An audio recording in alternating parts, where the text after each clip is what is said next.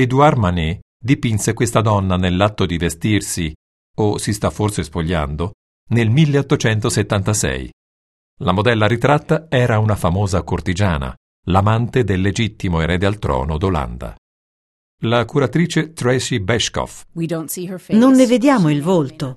Lei potrebbe rendersi conto, oppure no, che la stiamo osservando dalle spalle.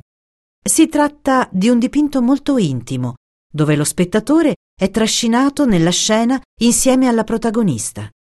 Ritraendola con indosso il corsetto, Manet non stava necessariamente cercando di scandalizzare il pubblico. Parigi a quell'epoca rappresentava la città del piacere per eccellenza in Europa.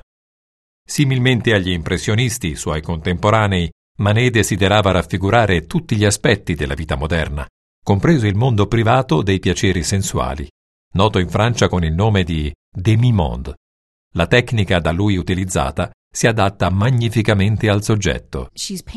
La donna è dipinta in uno stile molto moderno. Le pennellate libere e sciolte e la mancanza di particolari riescono a comunicarci realmente la sensazione che stiamo sbirciando per cogliere un'immagine sfuggente di questa donna nel suo boudoir privato. Quindi non soltanto il soggetto prescelto, ma anche il modo di dipingerlo era molto moderno. Non è un caso che, in assenza di un volto da osservare, la nostra attenzione si concentri sul corsetto. In questo stato semisvestito, la donna forse appare più provocante che se fosse completamente nuda. Manet stesso disse che il corsetto di raso potrebbe costituire il nudo della nostra epoca.